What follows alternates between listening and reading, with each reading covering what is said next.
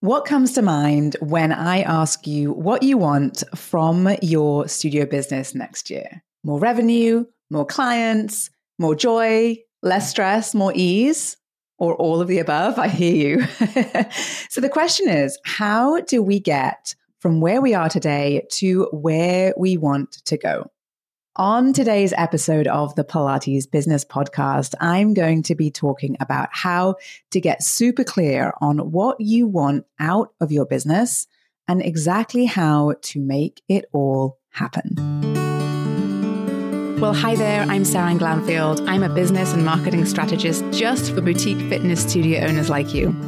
If you're ready to be inspired and make a bigger impact, you're in the right place. All you need are a few key strategies, the right mindset, and some support along the way. Join me as I share the real-life insights that will help you grow a sustainable and profitable studio. This is the Pilates Business Podcast. Welcome back to the Pilates Business Podcast. I'm Saran, and I'm thrilled that you're here with me today. I want to take you on a bit of a journey into the future in this episode. And I've got a few questions that I would love for you to think about.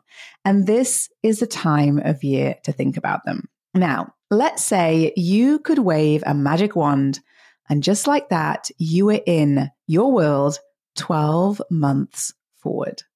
Look around and think about what would be the difference and what would be the same. How might your business look even further down the road, perhaps 2 years from now? And perhaps in that business 2 years from now, what are you doing? What are you doing that is the same as you're doing today? And what are you doing that is different? Because here's the thing, sometimes it's not about doing more. Sometimes it's also about letting go of certain things or stopping doing certain things. So the first question I have for you is, what will you perhaps let go of this year or next year to allow more space for growth, to allow you to build the business that you really want? And this is an important question to consider because oftentimes one of the most overwhelming things about growth for many studio owners is this concept of, well, we have to just do more. And in order to grow, in order to make more revenue, we have to do more. And the reality is that often that is not the case. Often we have to stop doing certain things in our business that then allow you the space for more growth. Now, what I also see is, as is the case for many small businesses, you're often very focused on the immediate problems, on putting out those fires, on solving what is right in front of you. And when you do this, you're in that constant state of reaction. And yes, your business does need you to solve those problems, absolutely. But I'm sure there is also a part of you that would like to perhaps step off of that hamster wheel and perhaps step into a place where there is more flow for your business, more ease in your business. And when you are able to step out of the path that you're on right now and get really clear about what your vision is for your business, what you really want to achieve in your business, that's when you can start to make very strategic decisions about what you're going to let go of and how you can make sure that you're not in that constant state of reaction. Now, this does take some reflection, it takes some planning, and it might be that it takes a little bit of reorganization of time, people, and resources to get you there, right? But when we think about how you're going to grow from here, these are all things to consider, okay? Now, there are some pretty awful stats out there when it comes to small businesses. We know that 20% of all small businesses fail within the first 12 months, and that 50% of businesses fail within the first 5 years. So when you see those studios closing around you, if you're seeing those studios close around you and you're concerned, it means something for your business. It may not at all. And I often do hear this when there is a studio that's closed down the street. Sometimes your reaction is not necessarily positive and thinking, oh my goodness, that gives me a whole slew of new clients. Often that is, oh my goodness, does this mean that my studio is at risk of closure too because we're in the same town? And the reality is that even though it may make you feel that way, this is data that is out there. These are real numbers that exist. And you have the ability and the choice, honestly, to decide where you spend your energy and focus in your business. And depending on how you plan your business and structure your business and how you spend your time, your energy, and your focus will determine whether or not you are in the 50% that succeed in the first 5 years or that fail in the first 5 years. More often than not, when studios or any small businesses fail, there's a whole slew of reasons why that could be. Truly, there are so many different reasons, which is why it's really important not for you to perhaps think about the reasons why you might be in the same boat as someone else who's decided to close their studio, but actually to think about what you can do to shore up your business and to make your success more certain. Okay. Now, as the old quote goes, right? Failing to prepare, you are preparing to fail.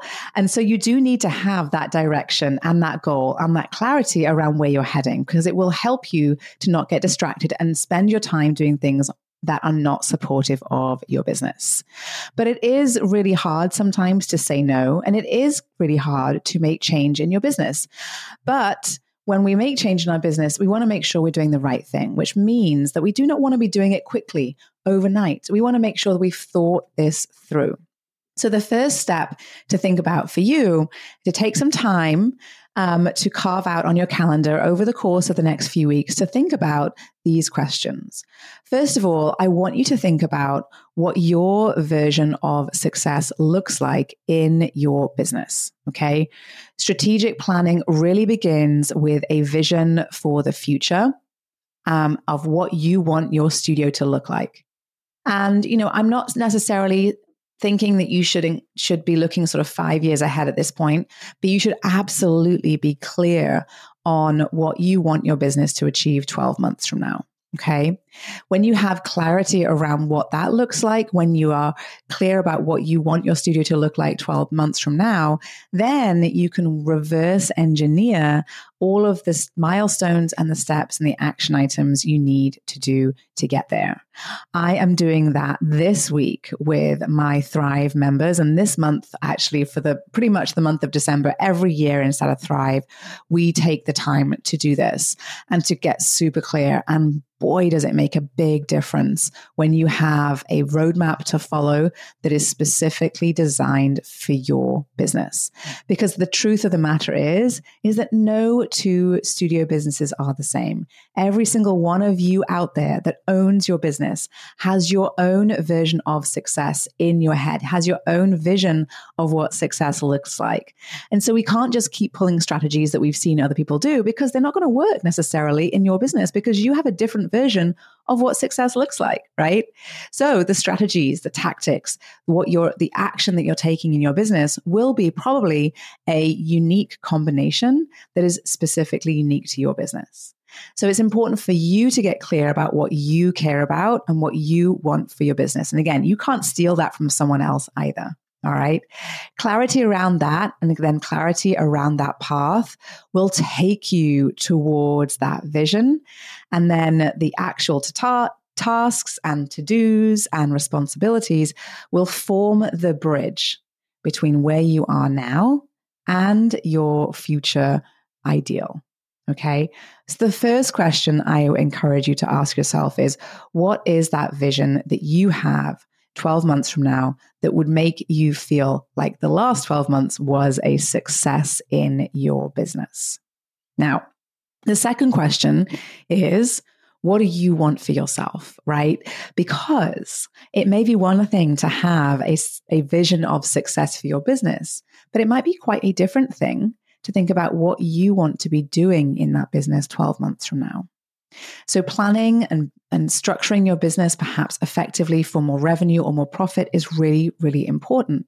But where we sort of avoid that burnout, where we avoid the overwhelm, where we avoid being on that hamster wheel, is when we are able to get super clear around the boundaries that we want to set for ourselves as individuals of what we want our businesses, or how we want to participate in our business and how we want to lead our business forward. And that might mean that perhaps you don't want to be in the driving seat. It might mean that you need to hire someone else to take on some tasks and responsibilities and take some things off of your plate. It might mean that you need to develop systems that facilitate you taking vacation. Or it might mean that you need to perhaps bring someone on to teach those afternoon spots because you want to go and pick up your kids from school every day of the week because that's what matters to you. And in order for you to build a business that is sustainable and truly sustainable for you as a business owner and the leader of the business, you have to be able to participate in that business in the way that you want, in a way that energizes you, right? Because if you show up every day and you're exhausted by your business, oh my goodness, that is contagious to the people around you. You'll find your team lack energy. You'll find your clients lack energy. And you will perhaps find yourself not being as excited about the future in your business as you once were or as you could be. And setting boundaries is not easy, but it is absolutely vital for the success of your studio and the sustainability of your studio and its growth. So designing your business to bring you what you want is really, really important, right? And we want to make sure that the life that you're building with your business in it is what you want it to be, okay? And it can be really hard to draw that line between what you feel is work and what may not be work, right? So everyone will have a different idea of what this looks like. And again, this comes back to, you're building and designing your business for you and the life that you want and what your version of success looks like. Okay. So the first question is, what do you want for your business and what do you want for yourself 12 months from now? Okay. When you have those two things figured out, only then are you able to set goals for your business. Okay.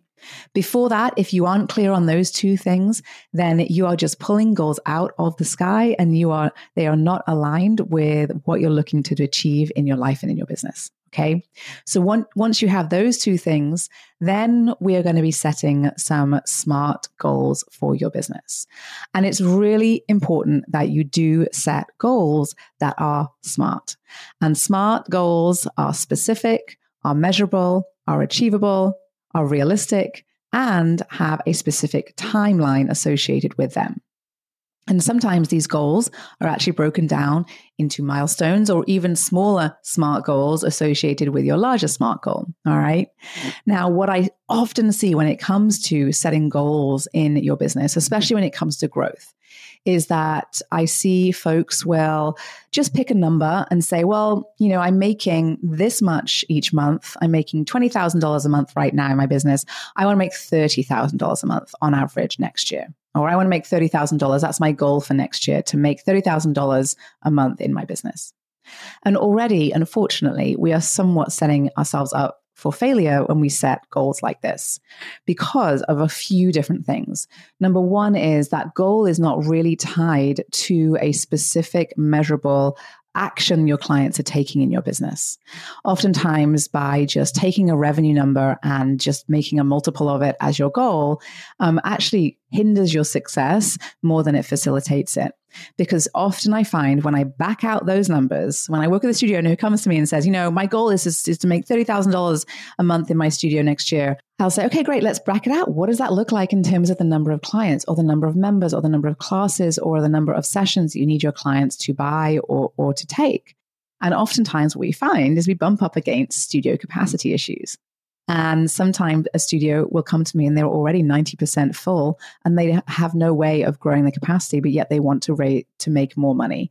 And there's significantly more than they could make if they simply just raise their prices. So then we end up in a different problem, right? And then have a different challenge to solve that may make it such that we never reach that goal, right? Maybe the only way to reach $30,000 in revenue in your business is to add a second location, right? But we need to make that the goal versus that $30,000. And so we want to make sure that these goals are realistic and they are achievable, which means you need to understand what is getting you to that point, especially if you're picking a number or a revenue number you want to generate next year.